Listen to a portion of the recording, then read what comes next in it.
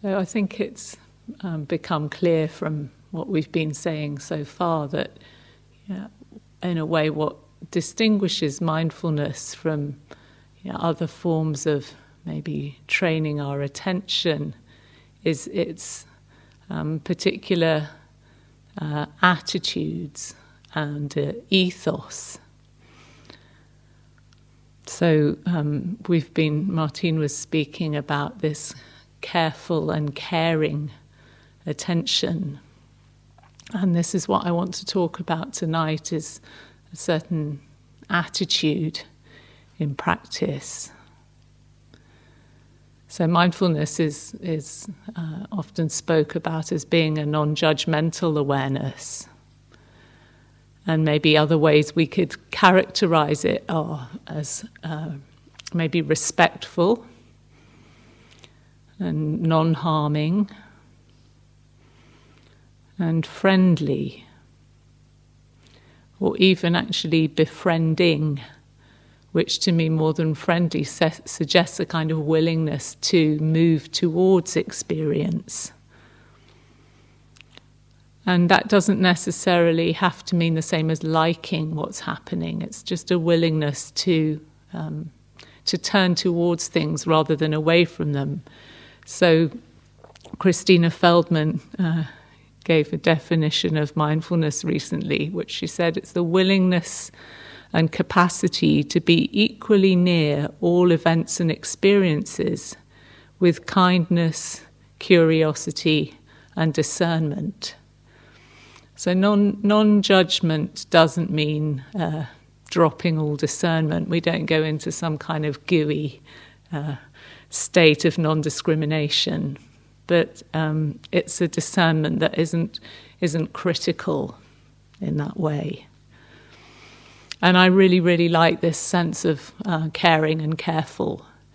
And Martine's spoken about mindfulness being a translation that came from the Bible for this word sati, which means remembering to be present.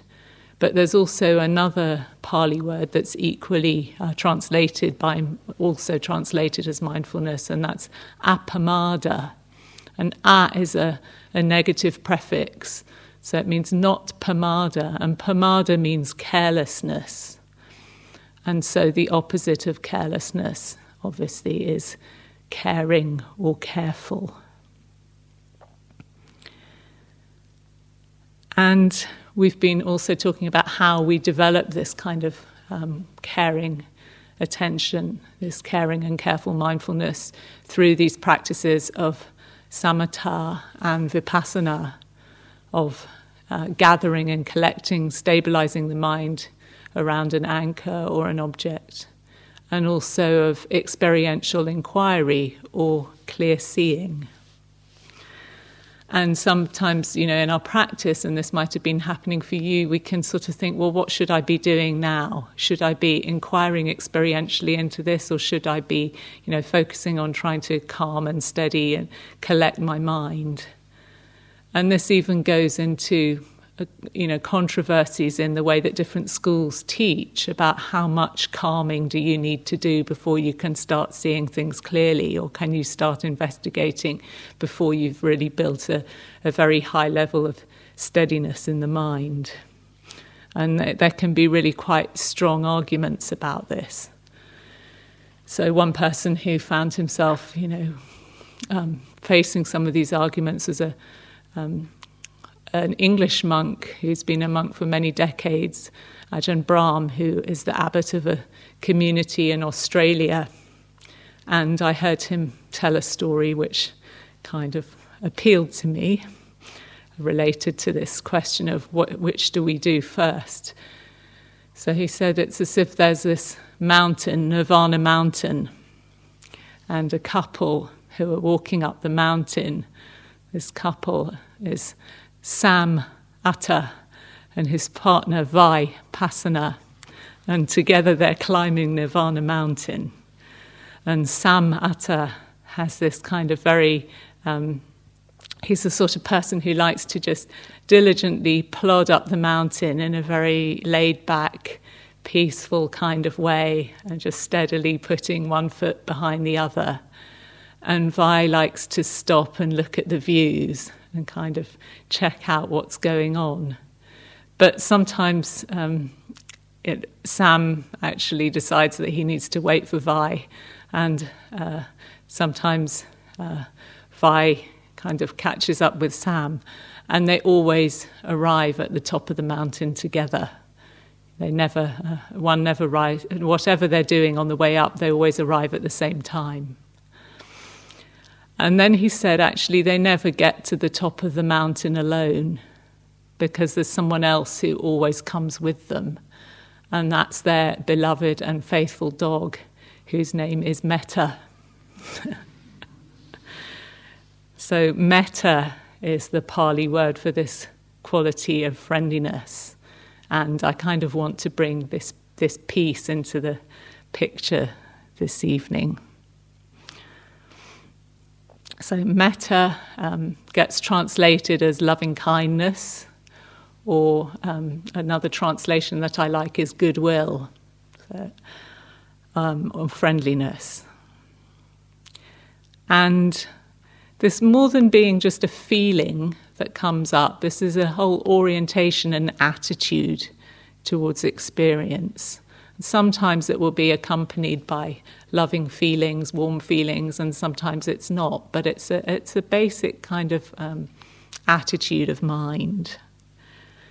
And I've been told that the word metta comes from a word that means plump or juicy. So it's as if you have a plump or juicy heart. And most traditionally, there's the image of a mother looking after her child, which is used to describe metta. So it's said that even as a mother will protect with her life her child, so with a boundless heart should one cultivate this metta or friendliness towards all living beings.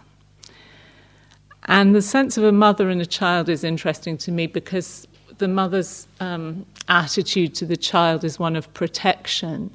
So metta has this quality of protective caring. And also perhaps we can think how often mothers really rise up and they will still be caring and protective towards a child, even if the child is being, somewhat irritating or not particularly lovable in that moment. So the analogy works well in that way. But then it also kind of breaks down at a certain point, because one of the things about mother love normally is that it's very particular, it's preferential. So we look after our own child rather than the other children. So I think this sense of the quality of protective caring, of really selfless caring, is there, but also that actually metta is something that is not preferential, that it extends in all directions. So it's also described as a boundless quality. It's the quality of an uncontracted heart, an expansive quality.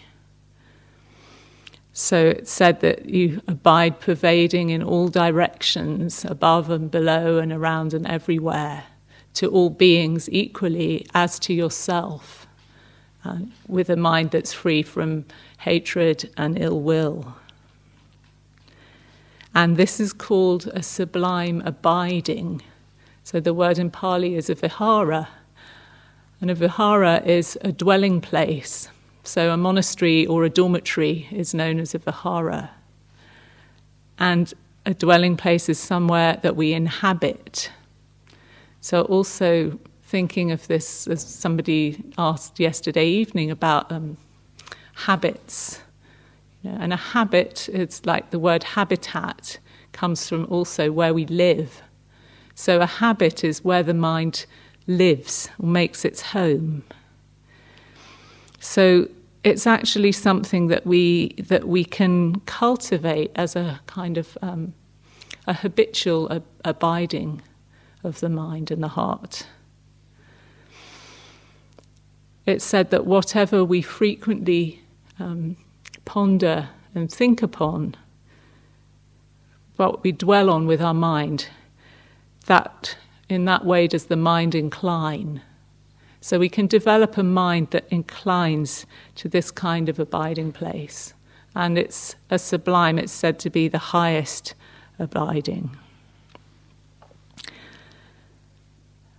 And I've already said, that it is different from the very selective, preferential kind of love. So we also talked last night about bringing to mind the sense of one's beloved and how that can go in one of two directions. It can go in the sense of kind of possessiveness and jealousy and attachment and actually lead to suffering, or it can go in the direction of actually really contacting this quality of love in the heart and directing that beyond to other beings. So this sense of possessiveness or attachment is sometimes called the near enemy of metta, or the near opposite. And then the far opposite would be the sense of aversion or ill will. And interestingly, another far opposite is fear, which kind of surprised me when I first encountered that.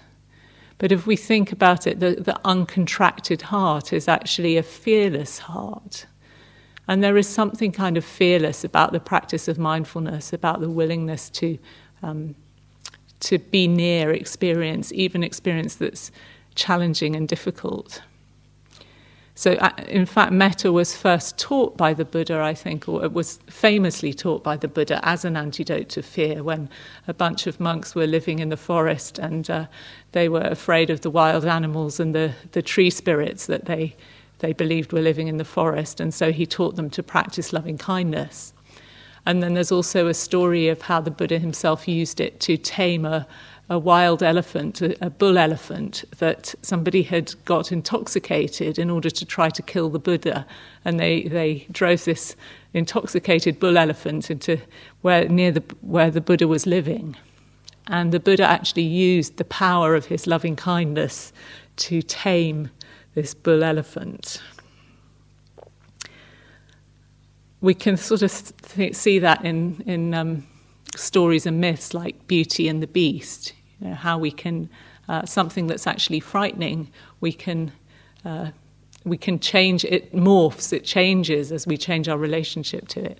But I've also experimented doing this myself with like dogs that have been barking at me and running at me, and I'm afraid if you don't have it kind of mastered, it doesn't work. You can't fake it. So I've been bitten trying to practice metta to a dog. But I think if one really has it sussed, I mean, we can think of all these great beings who have had these incredible abilities to befriend animals and so on.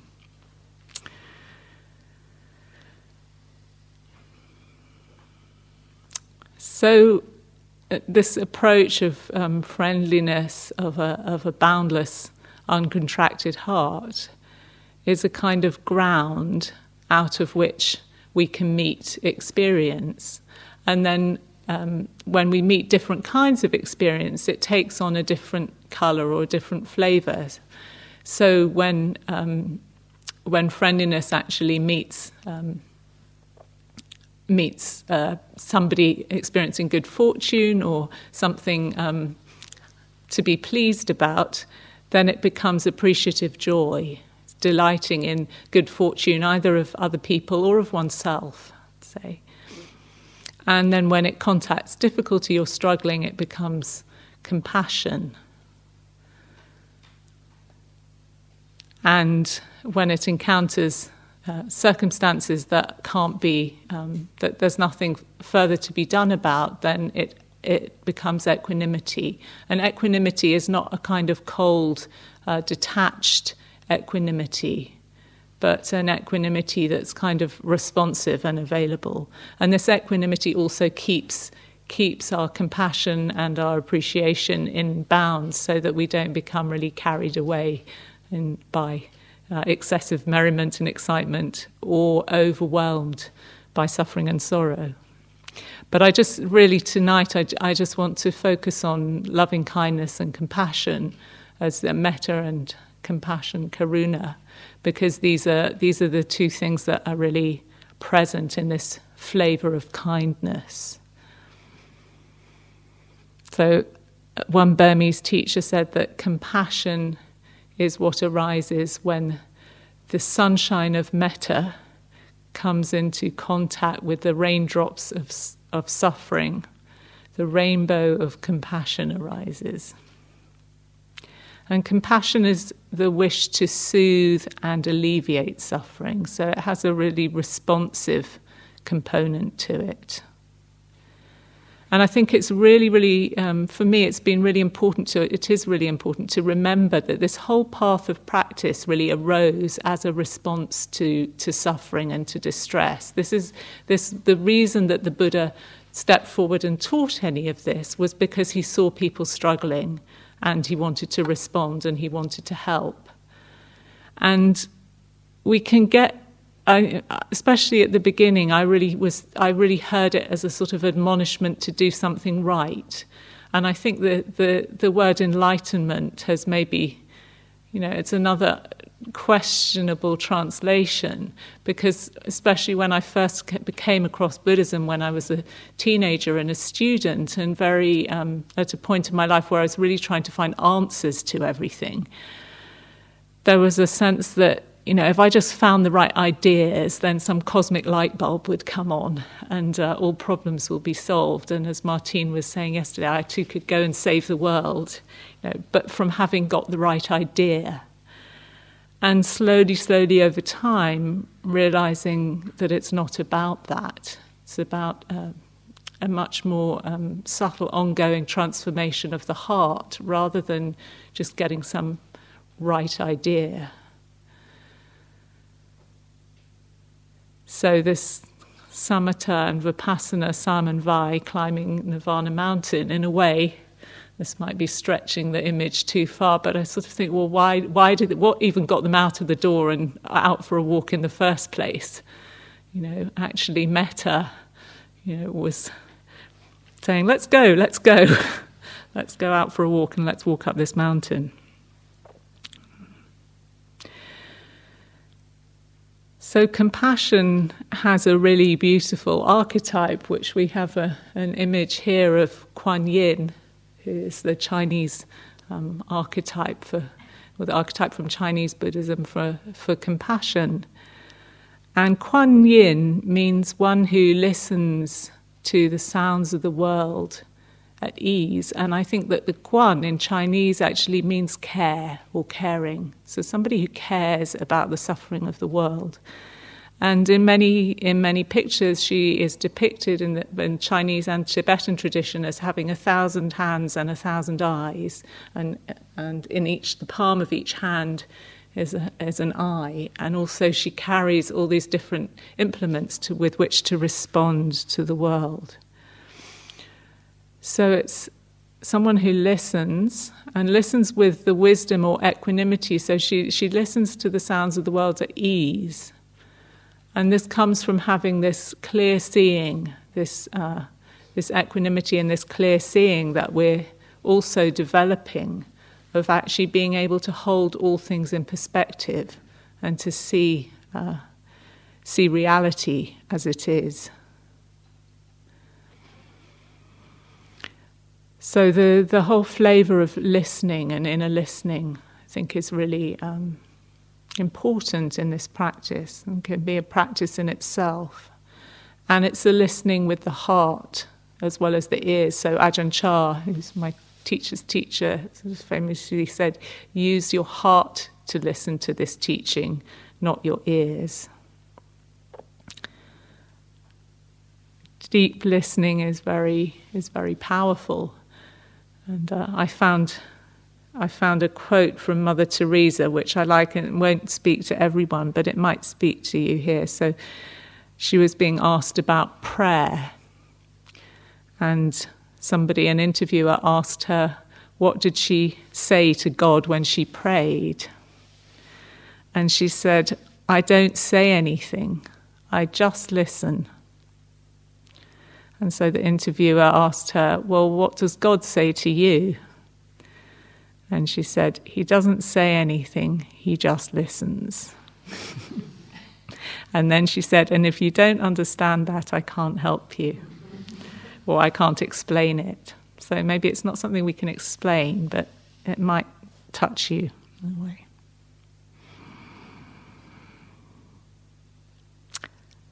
So how do we bring this sense of kindness into our practice of mindfulness, or how do we relate to our experience when we're practicing mindfulness with this flavor? And I think this ability to come back again and again to the whole of our experience is an act of kindness.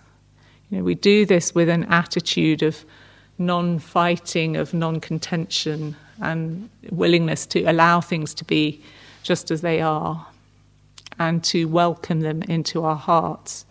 And this includes our thoughts, our moods, our body sensations and feelings that are both pleasant and unpleasant. And this is a form of creative response. I think the practice of metta or kindness is one way in which we can creatively respond to conditions. Somebody pointed out to me that creative is actually the same word as reactive.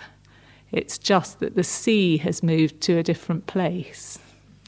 And this C, we could think of it as standing for curiosity.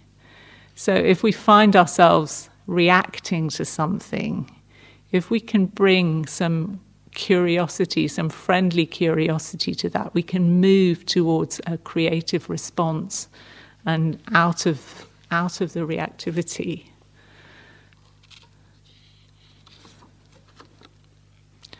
And then this mind becomes, or the mind of loving kindness and harmlessness, it becomes a kind of safe container in which all these other difficult mind states can be contemplated and transformed. So our ill will or our aversion or our fear or anxiety. And Pema Chodron spoke of it as being metta, as being an unconditional sense of humour, which I like. Can we meet these mind states with an unconditional sense of humour that doesn't need to make them into a problem? One perspective that I think can really, really help with this, and we were speaking about this in a group yesterday, is to really understand that everything that's happening is a process in nature. It's not my personal problem. And it's much easier to do this with things that are going in the body over which we have a sense that we don't have any control. So if you've had an accident, for example, and injured yourself, there's a degree of kind of acceptance and patience around those conditions that's usually available to us. Whereas if it's some kind of piece of emotional suffering or story, we can really quickly get into this sense of blaming myself for being a mess, or that there's something that I'm doing wrong that's creating this. But if we can really orient ourselves to the fact that the mind and the thoughts and things are, they too are conditions in nature that are unfolding according to prior causes and conditions, can we take it a little less personally? And this is actually, what's meant by wise understanding or right view. Can we befriend what's arising? So I've got another story about befriending what's arising that a friend just shared with me. That a man was in a supermarket, going around at the end of the day doing his shopping, and he noticed in the aisle a mother with a daughter who was about 3 or 4 sitting in the shopping trolley, and they were going past the cereal packets, and the daughter was kind of having a bit of a tantrum and kind of pulling cereal packets off the shelves and wanting this and that, and then the mother was patiently putting them back, and she said, There, Monica, don't cry. We'll be home soon. And then He went round to the next aisle, and the mother and daughter were in front of him again. And this time it was the crisp packets and the biscuits and things. And the little girl was crying and saying, "I want this, and I want that," and the mother was saying, "There, Monica, don't cry. We'll be home soon." And then round to the next aisle, and it was the cheeses and the yogurts and things. And again, it's like, she was fretting and kind of pulling at things on the shelves and so on. And the mother goes, "There, Monica, don't cry. We'll be home soon." And then he got to the till, to the checkout, and he found that he was actually waiting in line behind the little girl and her mother. And he thought he was feeling a lot of real sense of kind of compassion for the mother came up and thought, "This must be really difficult for you." And I wanted to say something nice to kind of help the situation. So he said, "Oh, she's a really sweet girl, isn't she?" And the mother said, "That's not Monica, I'm Monica."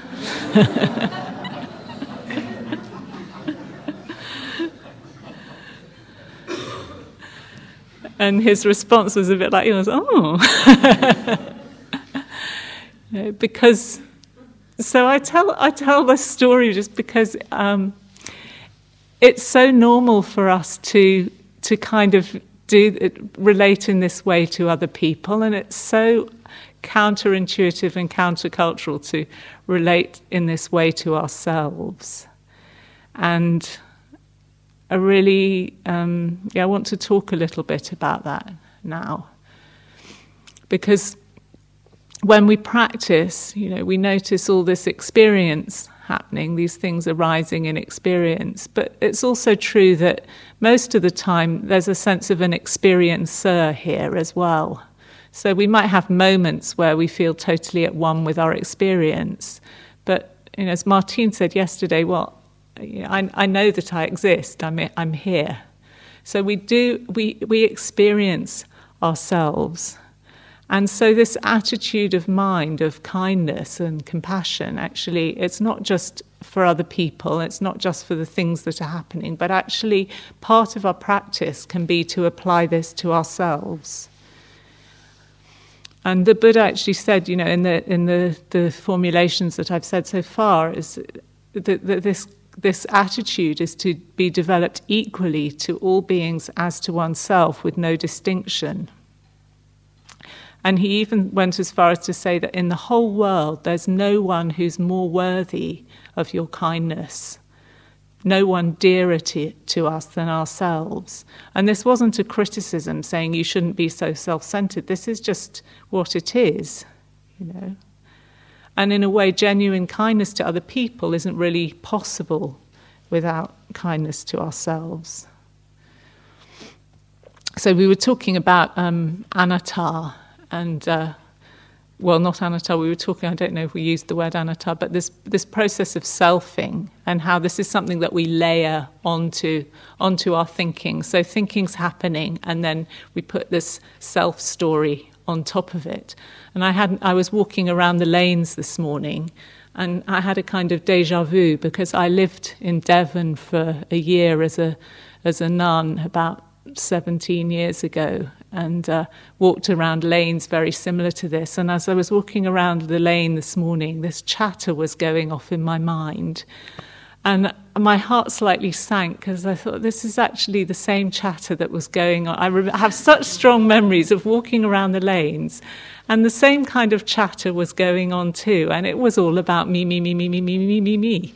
And really, is my life on track? Are things good enough? And the precise content has changed over time, but the fundamental preoccupation is still the same. And there was maybe a little more space in it this morning than before, and a little more, awareness of the other things that were going on. But the thing that I noticed that was really different was that actually I recognised that this chatter was happening, and I recognised how painful it was, and that it was just creating a sense of anxiety and unhappiness and things. And I actually stopped and thought, okay, I can just be kind to this that's happening, rather than berating myself for, oh, you've been meditating all this years and this shouldn't be happening anymore. And so I was just noticing it and actually taking a moment to say, this hurts. And can I be kind to it? So we're spending lots of time in silence, and there's lots of opportunity to notice the ways that we talk to ourselves.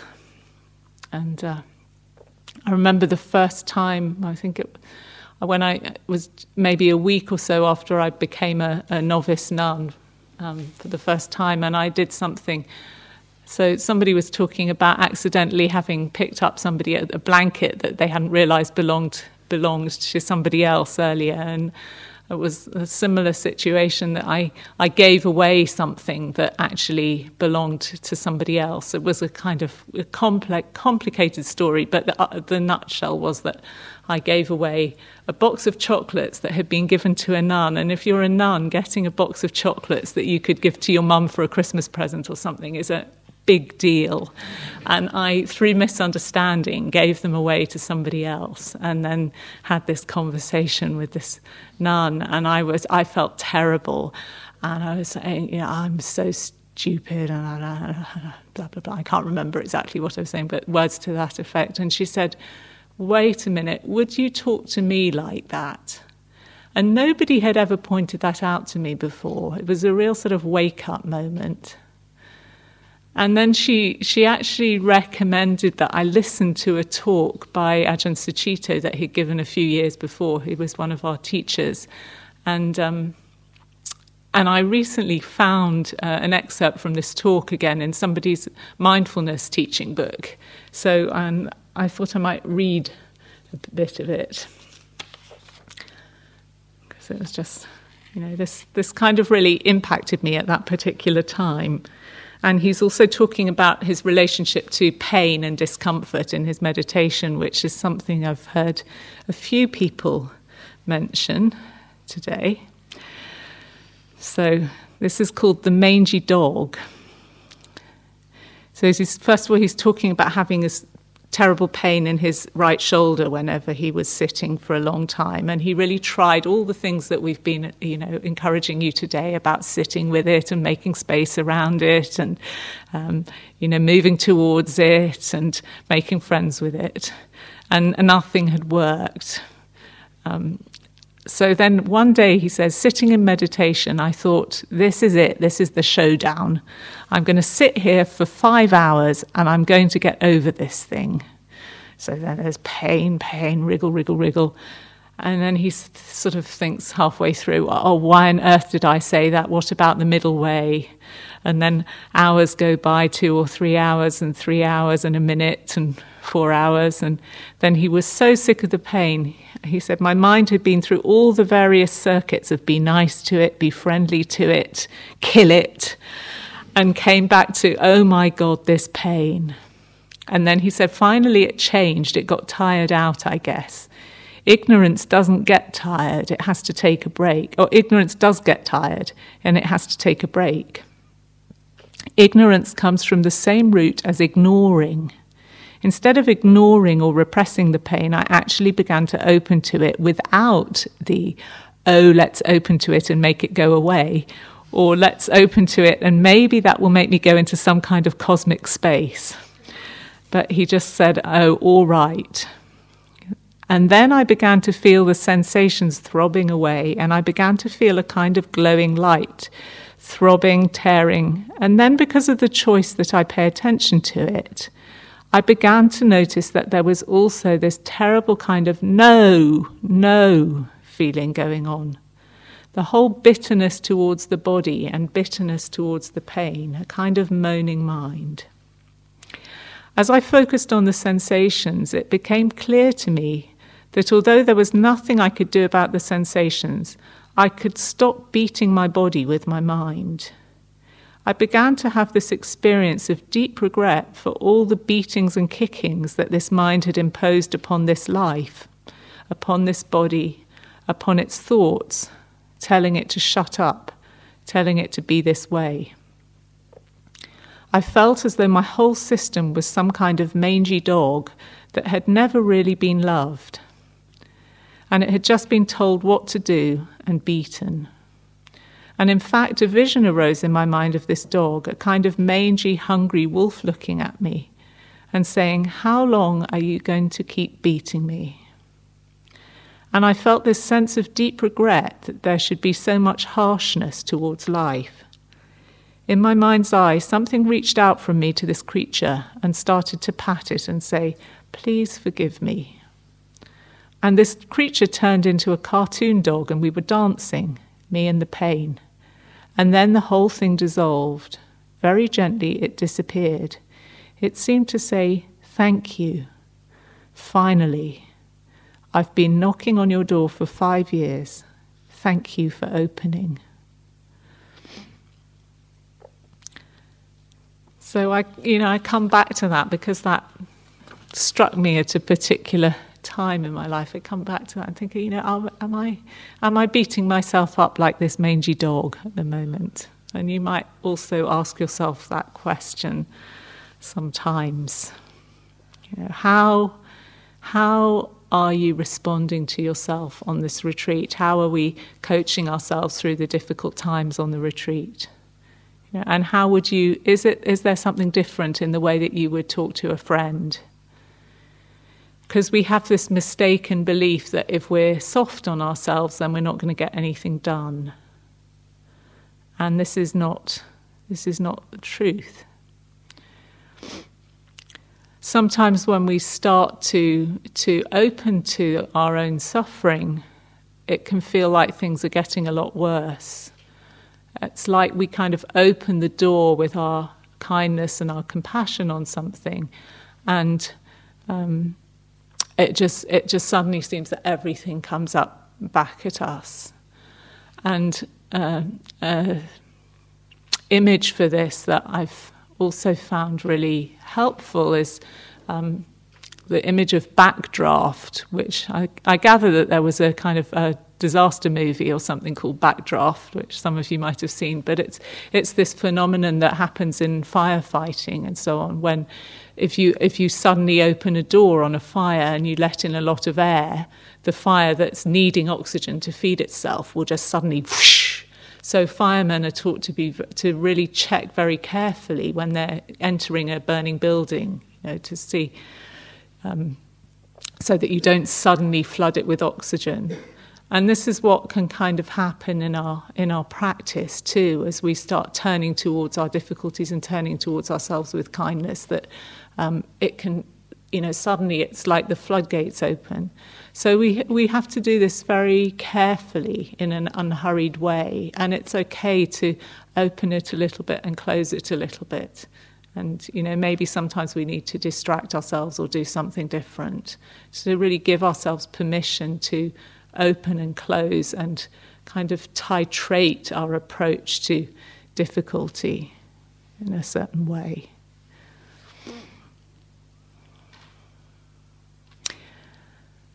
And, ironically or maybe unexpectedly, I think that treating ourselves as we aspire to treat others, it actually lessens the sense of self-preoccupation. So we can think if I'm really, spend a lot of energy or interest being kind to myself, I'm going to be more self-obsessed and more preoccupied. But actually, the more we can connect with our common humanity, actually, there's something very humble in that, humble in acknowledging that I'm as worthy a recipient of my kindness as everybody else. And actually then that sense of self-separation that is, and the kind of crystallization of self-identity actually dissolves a little. So we can intentionally cultivate an attitude of kindness. And tomorrow maybe we'll do some kind of metta meditation. There are many ways that we can intentionally cultivate kindness, and one of that is through metta meditation. But also just having this orientation, this recollection in the mind. So the Buddha said that greater than making the most elaborate sacrifices or elaborate offerings to holy beings is to cultivate loving kindness, even for the time it takes to snap your fingers. Can't do a finger snap. So he says, monks, if just for the time of a finger snap, a monk, or we could say a practitioner, produces a thought of loving kindness, develops it, gives attention to it, such a one is rightly called a practitioner. Not in vain do they meditate. They act in accordance with the Buddha's teaching. They follow his advice, and the monk eats deservingly the country's alms food. How much more so if you cultivate and develop it? So we can cultivate it with the intentional thinking of kind thoughts and the use of kind speech, and also through actions, because thoughts often follow actions. So you might have had this experience yourself of intentionally doing something kind for somebody, even if you're actually feeling quite aversive to this person. It can be quite an interesting thing if you're feeling cross or frustrated with somebody to do something nice for them, and just see what that does to your feeling towards them, let alone to their feeling towards you. But I had recently somebody I knew in the States knew I was coming from England and had a particular kind of tea that she really liked that you could only get in the UK, and she said, could I get her some tea? And she was a friend, but not somebody, I didn't have, she wasn't a close friend, but I just noticed as I sort of undertook this little project for her and got the tea and everything, I suddenly started feeling this real sense of warmth and affection and connection with her, just from this little action. And there was no intention, I'm now going to start practicing kindness for this person or whatever, but just undertaking something like that, it kind of turned my mind in a certain direction. And you might have had experiences of that yourself.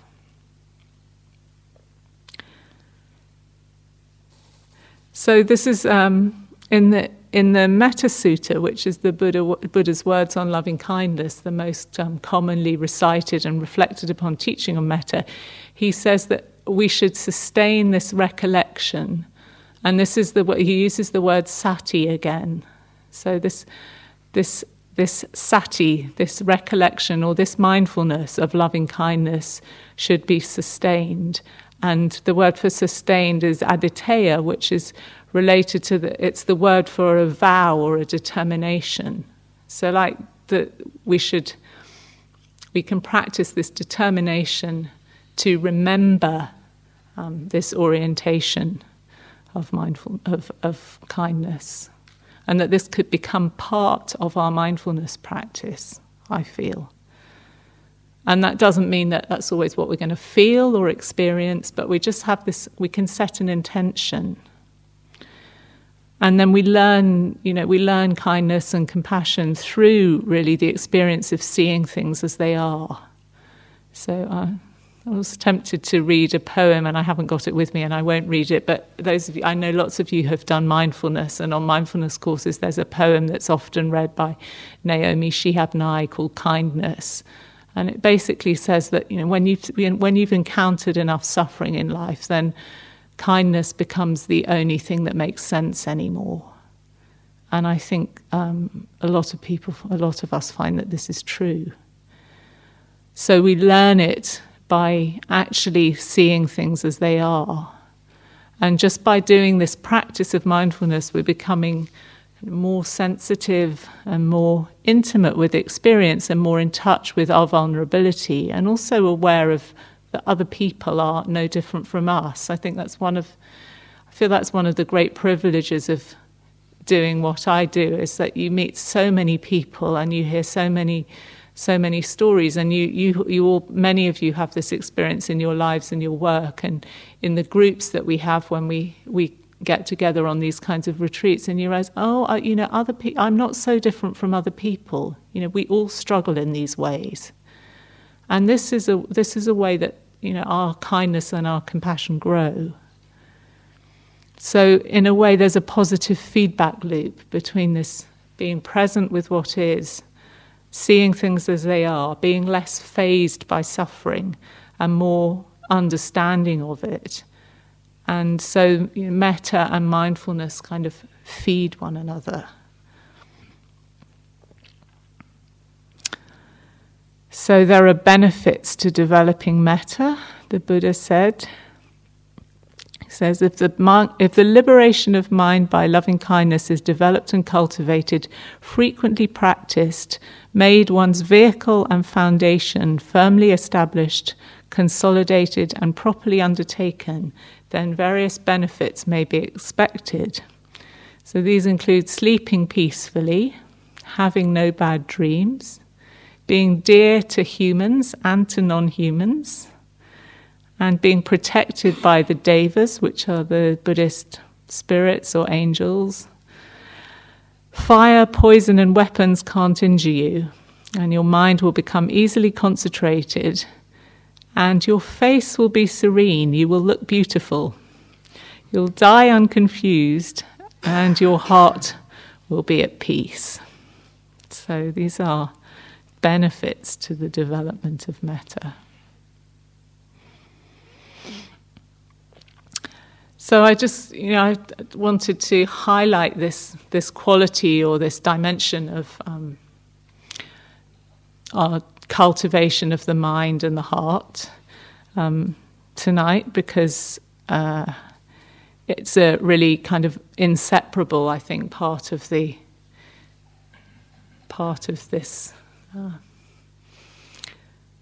this awareness, actually, that we're developing. And it's also the case that different ones of us have different propensities, and different things speak to us at different times. So all these things we can cultivate clear seeing, we can cultivate calmness and stability of mind, we can cultivate a heart of kindness, and so on. And we may feel that we have more access to one way into this kind of caring mindfulness than others. And it doesn't really matter, because when we develop one, the others will come along with it. But they're all sort of skillful means, or dharma doors, we might say, that we can grow and feed. And so this is what we're doing. And tomorrow we'll do some, amongst other things, some metta meditation. So I think that's all I have to say for now. We've still got a bit of time left, so I'm just wondering whether there are any questions or comments, reflections, either on anything I've said just now or things that have come up during the day that you'd like to use this time for.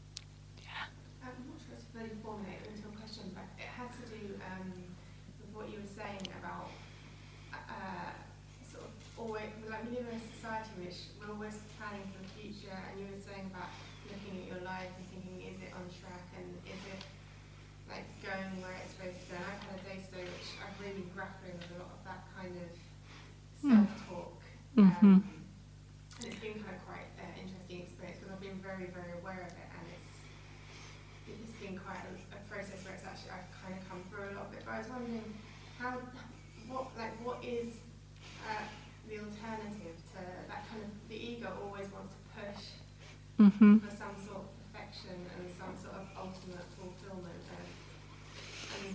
and it's really quite an enticing and beguiling mirage, I suppose.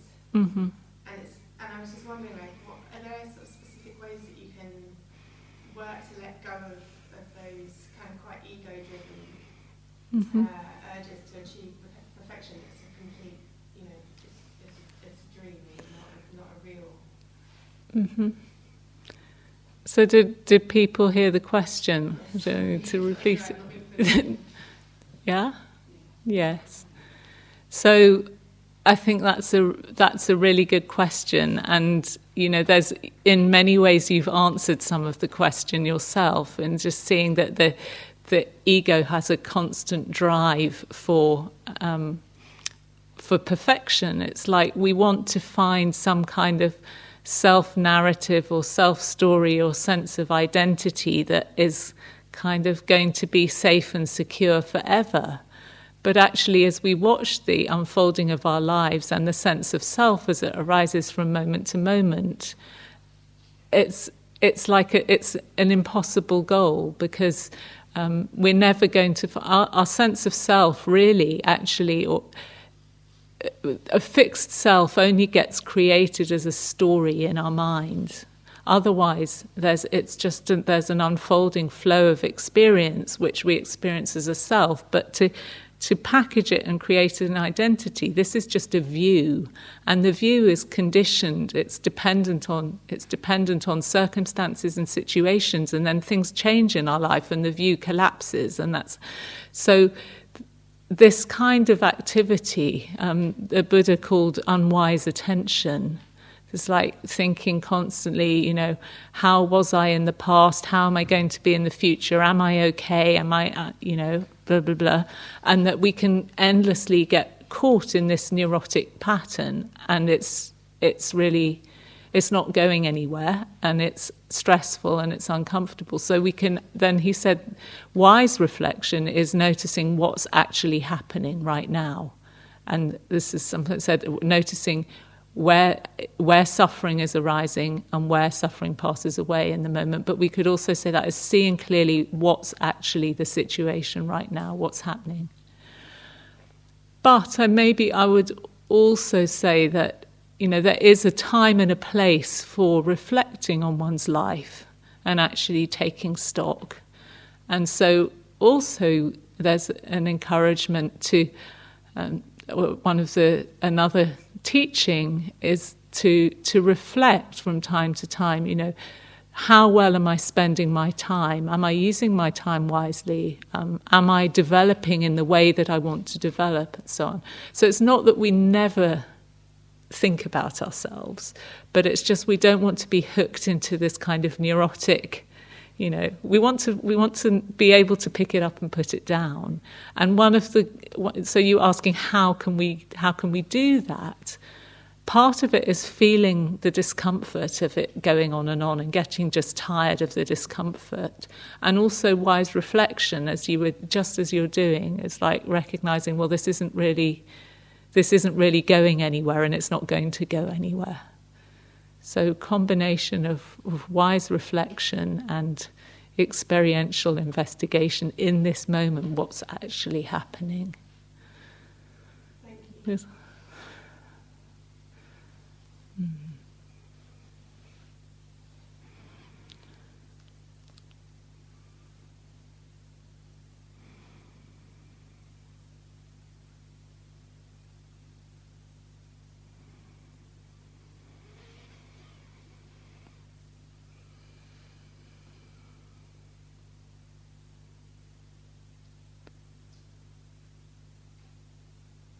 Okay, well, let's take some time then for walking meditation, and we can meet back at 9 o'clock for our last sitting. Thank you.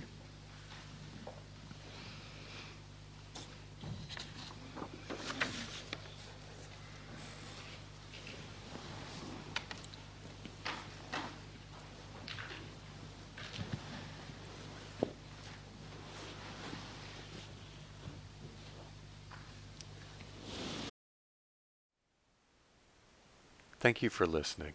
To learn how you can support the teachers and Dharma Seed, please visit dharmaseed.org/donate.